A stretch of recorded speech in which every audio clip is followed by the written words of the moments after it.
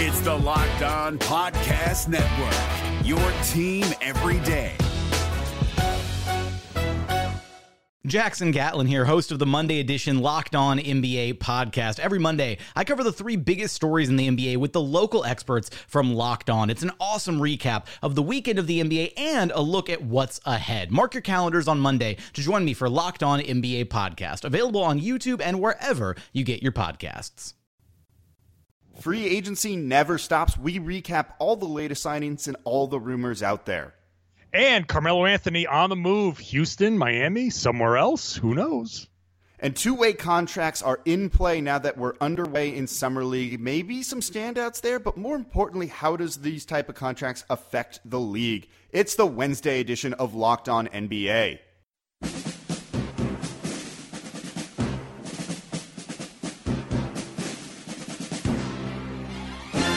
You are Locked On the NBA, part of the Locked On Podcast Network.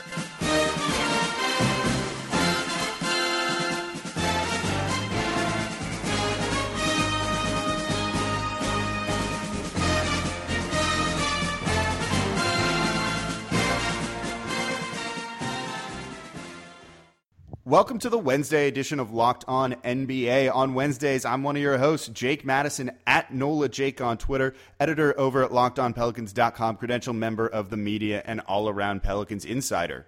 And I'm John Corrales, co-host of the Locked On Celtics podcast. You can find my stuff on RedsArmy.com, Boston.com, especially this week from Summer League. And you can find me on Twitter, RedsArmy_John. So we got a lot of news that kind of went on over the weekend and Monday and Tuesday here in the NBA. First things first, John, though, let's talk about the business side of things a little bit. Michelle Roberts unanimously elected to serve another 4-year term as the executive director of the Basketball Players Association. Good move?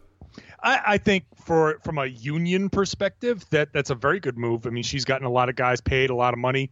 I know there was a whole issue with cap smoothing this in the past couple of days where she kind of stood her ground, and a lot of people and good look for her on that. I agree. Look, and I will admit, I'm going to tell everybody right now up front, I'm a union guy. I am a union. I represent a union in my full-time life, and so I am a union guy. So take this for what it's worth.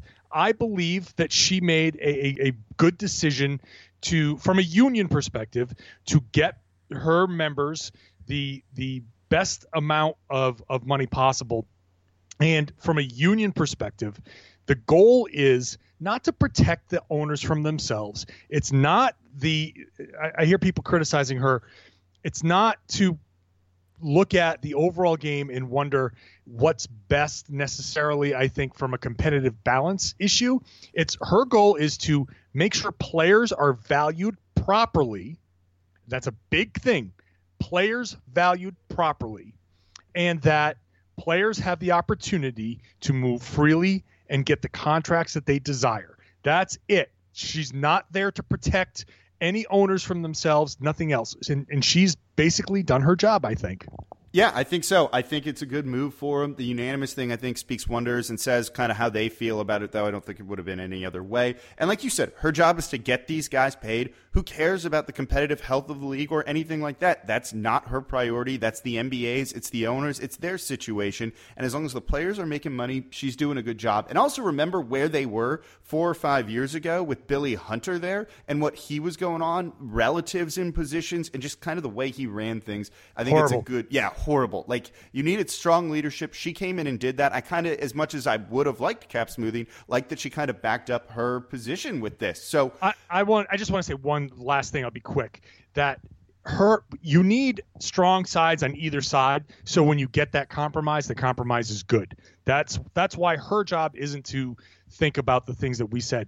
The ownership job is to think about those things. And then when they sit across the table at collective bargaining, when they compromise, they find a happy medium. If the owners can't protect themselves from themselves, that's their fault. If they can't stop spending money, that's their fault. Yeah, it's kind of as simple as that. So that's the off-court news that we've had, and that is a big one.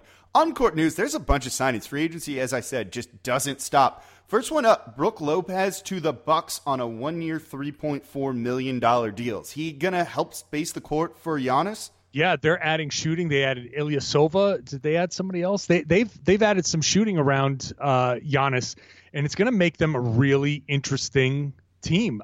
In the East I don't want to say wide open. LeBron's gone, but I mean, I'm speaking from a Boston perspective. Boston is obviously, I think, the prohibitive favorite to come out of the East. Toronto is no joke. Milwaukee is going to be in that mix. And the more shooting you put around Giannis Antetokounmpo, the better they're going to be. All you got to realize is it takes a half inch. That's it, a half inch between a guy sliding over and stopping a drive and a guy being too late to stop the drive and fouling, or Giannis getting by him. And having shooters on that perimeter just drags those defenders another half inch to an inch away. That's the difference between scoring and getting stopped.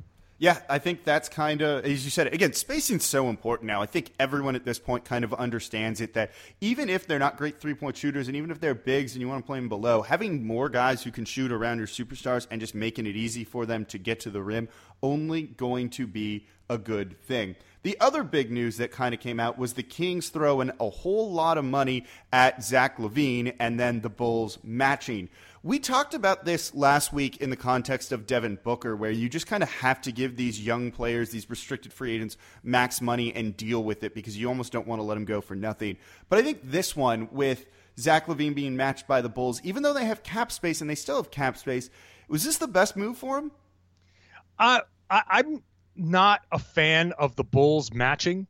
I don't think when that kind of money is thrown out for a guy with those kind of flaws, like, I'll put it to you this way. If the Bulls really thought that much of Zach LaVine, they would have locked him up before he got to restricted free agency. And I know that there were reports that he was offered close to that and he went out and signed the offer sheet. I'm not buying that. If he wanted that money and he went out and he saw that Sacramento was offering that money and he said, well, Chicago's offering that money, I kind of want to stay, he would have just gone back to the Bulls and they would have gotten that deal done. They didn't. And so that tells me that the Bulls weren't offering exactly that. And it tells me that he was not entirely thrilled with sticking with the Bulls, at least at whatever money they were offering. So matching a contract that they weren't originally ready to offer, I think tells me that this may be a little bit much. And when this happens, the teams that match tend to get into a little bit of trouble. Oh, I can tell you that firsthand because the Pelicans had that happen with Eric Gordon, the then Hornets, where they matched even though his heart was in Phoenix, and it ended up kind of clogging up the cap sheet. And that's another kind of off-injured player right there that really hurt them in their kind of flexibility for a little while, particularly when he's being paid $15 million a year. It kind of limited things that they were able to do. You know, it's kind of a similar boat to that. This is a guy in Zach LaVine who's shown a ton of talent, and just a season ago averaged almost 19 points per game with Minnesota before it was cut short due to injury. But there are flaws in his game. He's not a great three-point shooter. He doesn't really try or have the tools on the defensive side of the ball, and that kind of hurts you when all of a sudden you're paying a guy $20 million a season.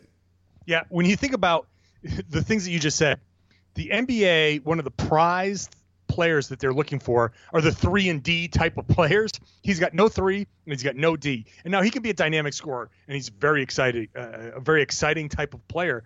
But for that kind of money, I'm not sure.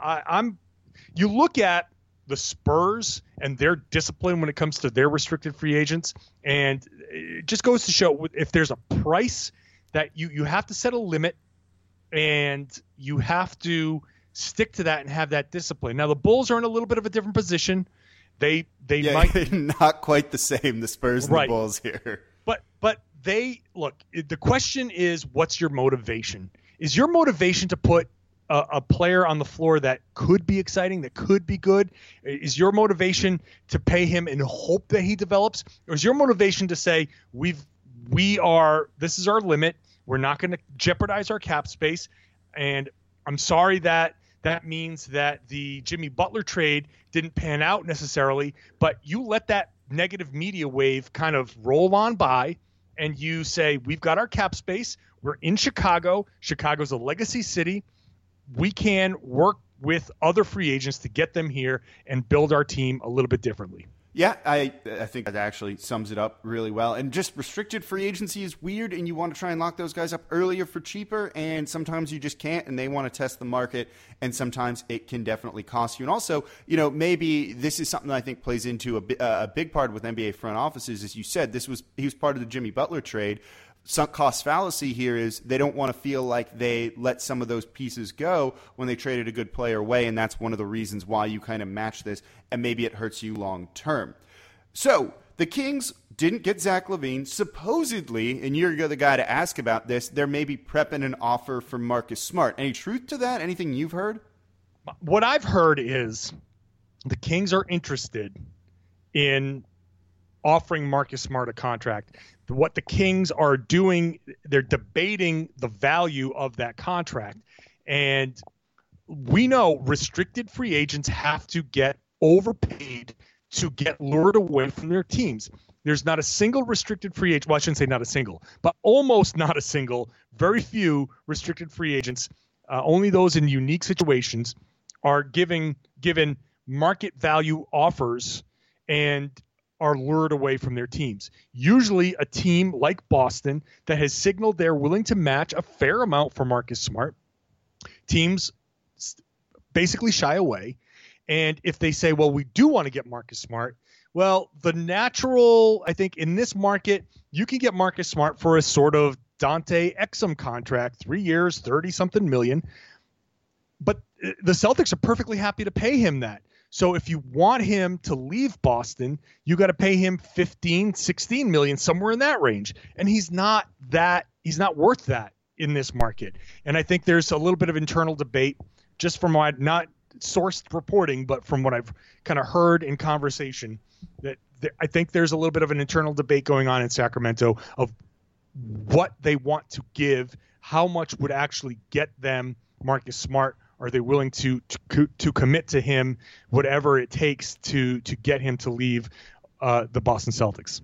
Yeah, it's almost like a bluffing game or something like that a little bit, where if you offer too little, they're just going to match and good luck and goodbye, and then maybe you have to, as you said, overpay to try and bring them away from those teams. So I think that's kind of maybe one of the bigger players left in free agency at this point. What's going to happen there? So the last one I want to talk about is Luc Mbah a Moute signing a 1-year deal with the Clippers around, I forget exactly what it was, 4.3, something like that. It might be the full non-tax mid-level of 5.3, but now they've lost Ariza. Now they've lost Luc Mbah a Moute. Just on that alone, let's not mention the other rumors because we'll talk about that in the next bit here.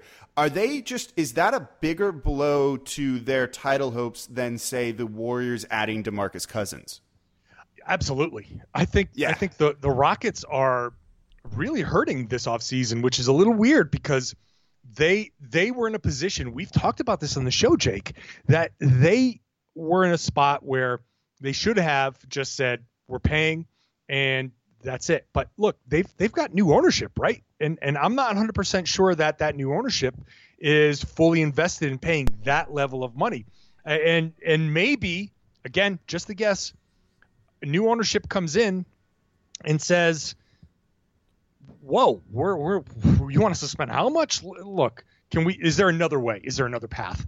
And so who knows if that's the case. I know that there are reports that the owner says that's not necessarily the case, but he can say one thing and be doing another. It feels like the Rockets are operating in a let's not overpay type of scenario. They should have brought the Ariza and Mbah a Moute back. They should have, at least Ariza. And I'm struggling to figure out why they haven't. Yeah, other than the luxury tax. And Tillman Fertitta, the new owner, came out and mentioned something. So he had those comments, and I'm not going to read them here, but you could almost read those comments either way, saying, yeah, the luxury tax is a concern and it's kind of impacting us, or him just being like, no, we haven't even talked about it, like it's not a big deal. Most people, I think, are interpreting it to say that it's not impacting their decision, but I don't know. I kind of read it another way too, and I can't really tell. But obviously, that seems to be a concern. I get maybe not paying Ariza $15 million, but not spending your non-tax mid-level on Luc Mbah a Moute and keeping that defensive stopper wing who can also hit threes when, as we just talked about, 3-and-D wings are kind of a big deal right now. If you can get one for $5.3 million, you sure as hell kind of do that. So it's kind of intriguing on what they're doing, but maybe they have another plan in mind, which is probably just worse. And we're going to talk about this because it's almost kind of funny to me. But before we do that, make sure you guys listen to all the Locked On NBA podcasts. Are you curious about a signing? Do you want to know the latest rumors about your favorite team? Well, there's a Locked On NBA for that specific team. You can certainly search by any of them. John hosts Locked On Celtics. I host Locked On Pelicans. So just search for Locked On, your favorite team, to make sure you get up to the date. Again, it's your team every day is the motto of the network.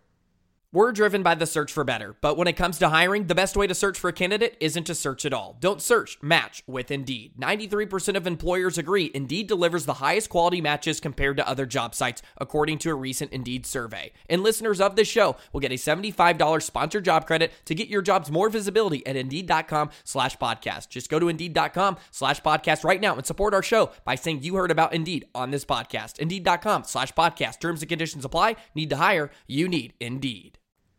All right, John. So we just talked about the Rockets and losing wings. Sounds like there's another wing they might want to add once he gets bought out from Oklahoma City. Yeah, Carmelo Anthony, right? I had an interesting conversation with an NBA, a member of an NBA front office that is a Carmelo Anthony believer. And I know that the rest of us are kind of mostly unanimous, I think. Can somebody be mostly unanimous? Probably not. But the majority of us, I would say, the consensus, is that the phrase we're looking for? Consensus, thank you. Yeah, that was it. Sometimes the words, they come out and I'm not sure exactly what I'm saying. But the person I spoke to was a Carmelo Anthony believer, says that he still has plenty left and that Oklahoma City just wasn't using him right. And the question now is, will it be Houston? Will it be Miami? Those are the two teams we've heard that he's talking to. Will it be somebody else, the Lakers? But the suggestion I got was that Houston could use him and play him at the 5. And wait, what? Yeah. I mean, it would be interesting, maybe not defensively, but offensively, he could be a guy that you put out there in an ultra small ball lineup and have him space the floor. It's just kind of a curious suggestion to me. Look, Houston was an ISO-heavy team last year. Carmelo is an ISO guy. If they're going full ISO, which would be hilarious if a Daryl Morey team just suddenly got 3 hyper ISO guys, but maybe he's just saying, look, this is my chance. And who knows? But the suggestion to me was that, yeah, they could bring Carmelo in and play him in an ultra small ball lineup, and it could work. That's intriguing. I won't lie. That's one thing I hadn't even considered, and I was about to ask you and say, so what did this mysterious front office person say is the best way to use him if Oklahoma City wasn't using him properly? And also probably this depends on, is he going to accept a bench role, which he was very clearly unwilling to do in Oklahoma City, and that kind of mindset on things too, I think. So there's a lot of kind of variables with it all, which I think is really interesting. But man, him at the 5 in a hyper small ball lineup, and like the phrase going full ISO here, is interesting. And also the quote basically from a while back of D'Antoni saying he quit the Knicks more or less because of Melo there too, just makes this reunion even weirder to me. But I think, are they worried maybe more about just keeping up with the scoring of the Warriors then and trying to kind of match them a little bit versus maybe zagging some and just maybe having a more well-rounded team, do you think? Look, what happens when the Rockets, it happened to the Celtics too against the Cavs, but when the Rockets couldn't beat the Warriors, it wasn't because they didn't stop the Warriors. It's because they went on a historic cold streak. So there might be a reaction to that. There might be a reaction to if Chris Paul is not healthy, and that is probably a concern. If Chris Paul isn't healthy enough to be reliable in a key playoff moment, you need scoring. This is a guy, especially now, he's going to get bought out. If he's bought out, he's getting paid by Oklahoma City. So the Rockets aren't paying him 20 whatever million. They're paying him probably vet minimum deal. could be very easily a veteran, and that for that, of course. What's the worst case scenario? There's no downside to that. If it doesn't work, but you can just cut them at any time, and you just say, all right, didn't work, and you figure something else out. But from an offensive perspective, you have a guy that can isolate and can score, and that's where he's most comfortable. That means that the Rockets are going to have to watch another guy take 20 jab steps, but that was good. That was just like kind of sly in there. The shot against Harden, I liked it. That was pretty good, actually. No, I mean, it's intriguing. And so the rumor right now is they're either going to buy him out and then he hits waivers and no one's going to claim him and pay that full salary. Not one team is going to do that. And then he becomes a free agent and you can kind of pay him whatever you want and he just kind of can agree to it. And right now it sounds like maybe the Thunder would like to trade him initially, and then whoever they trade him to buys him out. So they use him kind of as an expiring contract and bring back longer-term salary to the trade. Then he gets bought out by that new team, and then he signs with either the Heat or the Rockets. And I think all of us are basically saying Rockets. And you made the very good point of there's almost no downside to him if it just doesn't work and it falls right on their face. So I think that's intriguing. As an Eastern Conference guy, what do you think about his potential fit with the Heat? The Heat are a weird team. I don't like it. I don't like it for them at all. The Heat need to move the ball. The Heat need to, with all of those guys that they've got, they need that ball to move around, be active, be up and down, fast-paced team, and that's just not Melo's style. I don't think that works. I don't know what they're doing with Wade, but I don't like the fit. Especially with like Whiteside there too, and that's a guy they're trying to move. So we'll see how it goes. Also worth mentioning for the Rockets is still negotiating with Clint Capella. He wants $100 million. They offered him 60 to start, so maybe it's somewhere in the middle there. And maybe knowing they're going to have to pay him more is why they didn't re-sign Ariza or Luke Baamute. So, again, this is Locked On NBA, Monday through Friday, 5 days a week, telling you guys what you need to know around the association, recapping Summer League, talking about the biggest stories, the trades, the free agent signings, the rumors. No one's coming to you on the next day, giving you immediate reaction to this. So make sure you listen and subscribe daily to the Locked On NBA podcast. No matter what moves you made last year, TurboTax experts make them count. Did you say no to a big wedding and elope at the county courthouse? That's a move. Did you go back to school to get your degree? That's a move. Did you relocate for a fresh start? Well, that's literally a move. Maybe you moved into a houseboat instead of a house, or switched gears from rideshare driving to video game streaming. Or you rode the stock market to the moon and back. TurboTax experts make all your moves count, getting you every credit and deduction you deserve. They'll file with 100% accuracy and get you your max refund guaranteed. So, switch to TurboTax. Make your moves. They'll make them count. See guarantee details at turbotax.com/guarantees. Experts only available with TurboTax Live. All right, so let's bump you here, John, because I read something you wrote over, I think it was Boston.com, about two-way contracts and their impact on the league. And I think this is a really interesting thing because for the most part, I don't think the league's quite figured out how to really use these deals and these players. But there has been some pretty good success stories with it, particularly now in this summer league. I think you're starting to see it. Yeah, I was just very kind of intrigued by the way, because it started with Jabari Bird for the Celtics, and there are a bunch of other guys that were on two-way contracts. They seem to be doing very well here in Las Vegas, and so I got to asking around a little bit about it, and the consensus really is the almost unanimous, and to put it in my previous terms, the consensus is for these guys that it's an advantage. The players see it as an advantage because it got them an opportunity that didn't exist before. You got to remember, 15 spots for 30 teams. There are 450 open roster spots every year for NBA players. This puts another 60, 2 per team, into the mix. So 60 guys that didn't get an opportunity now have an opportunity to get up and down between the G League and the NBA. And it's a significant difference because in the G League, and this only changed, this is actually a raise, you make $35,000 for 5 months. Yeah, it's new. That's a raise. It used to be less.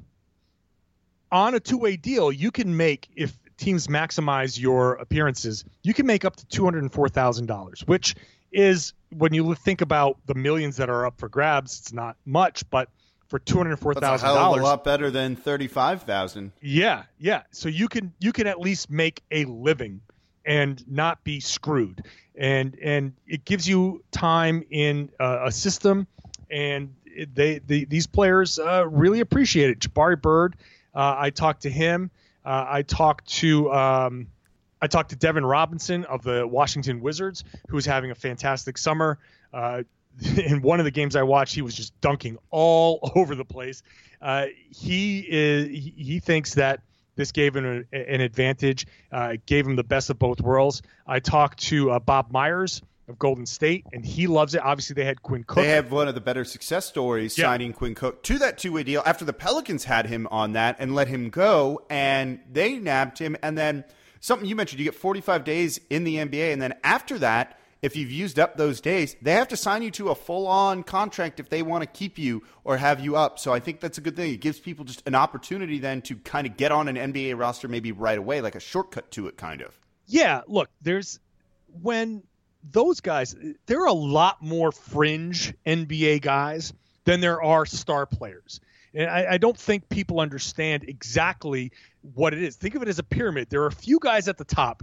And look, not every, there's so few players, there's so few star players, I should say, that not every NBA team has one. And obviously some have more than one, some have 5, but there are few star players. There are a bunch of mid-range players, and then there's kind of like the rest. And there aren't enough spots for all of those guys. There are probably hundreds, maybe thousands of players with NBA talent that for some reason, opportunity, maybe they screwed up, maybe whatever, they just don't get the chance to get any number of those guys. And right now it's 60. Maybe later it's going to be more. Maybe they're going to expand the minor league system. I'm a big proponent of expanding the minor league system to get more of those fringe NBA guys into a system where they get NBA exposure, practices with the team in an NBA system. You're going to see more of those guys get the opportunities. And that, what that does is makes a better NBA. Because also makes the G League better, too. That product hasn't been the best at times, and now when you've got a guy on one of those teams, and I didn't mean to interrupt you there, but you have a guy that goes down there that you know might get called up to the NBA. If you're in one of the smaller cities now, it's kind of fun to root for that guy and to cheer for him, and maybe it helps out the G League in that capacity, too. Absolutely. I mean, I think the G League is an untapped resource, really, because we're not even at 30 G League teams, nope, which is insane to me. And to your point, and I'm glad you brought it up, what we had, the G League is kind of in between Europe and the NBA. Like it's a lot of guys who could be in the United States making money to play basketball are deciding to go to teams overseas. I was talking to a coach in Japan who's paying guys $100,000 or more to play basketball. Now, $100,000 is not a lot, but it's better than $35,000. Yep. You go to Japan and you play a little bit of basketball, and you sit there and you say, "Am I gonna get better in the G League where there's a bunch of kind of not so great players, or can I go to Japan and put up some numbers and make more money? 3 times as much money." And that's just Japan. Nobody talks about Japanese basketball, but that's what I'm talking about. There are leagues everywhere. We're not even talking about just Euro League. We're not just talking about the major European or overseas leagues. Every country has a league, and a lot of those leagues pay more money than the G League, and a lot of talent that could stay in the United States doesn't stay here. The two-way deals, like Quinn Cook, like Jabari Bird, like those guys are here and they're chasing their NBA dreams, and they get to make a little bit more money, enough where they can say, "Hey, look, $200,000. It's funny for a normal person to say $200,000. I'll deal with it, but when it's all relative, and like that is the case here, and that's how it goes. You know, they're pro players. Salaries are inflated. It's not necessarily analogous to us at our jobs. Yeah, no, you got to live. You got to live, and you got to go out there and be able to make your money. And look, you've got agents to pay. You've got other expenses. Like, that's just how it is. So the two-way deals are a hit. Everybody loves the two-way deals. I was trying to ask a bunch of different ways. Is there a negative to it? And there might be some. With everything, there's a way that some teams can kind of.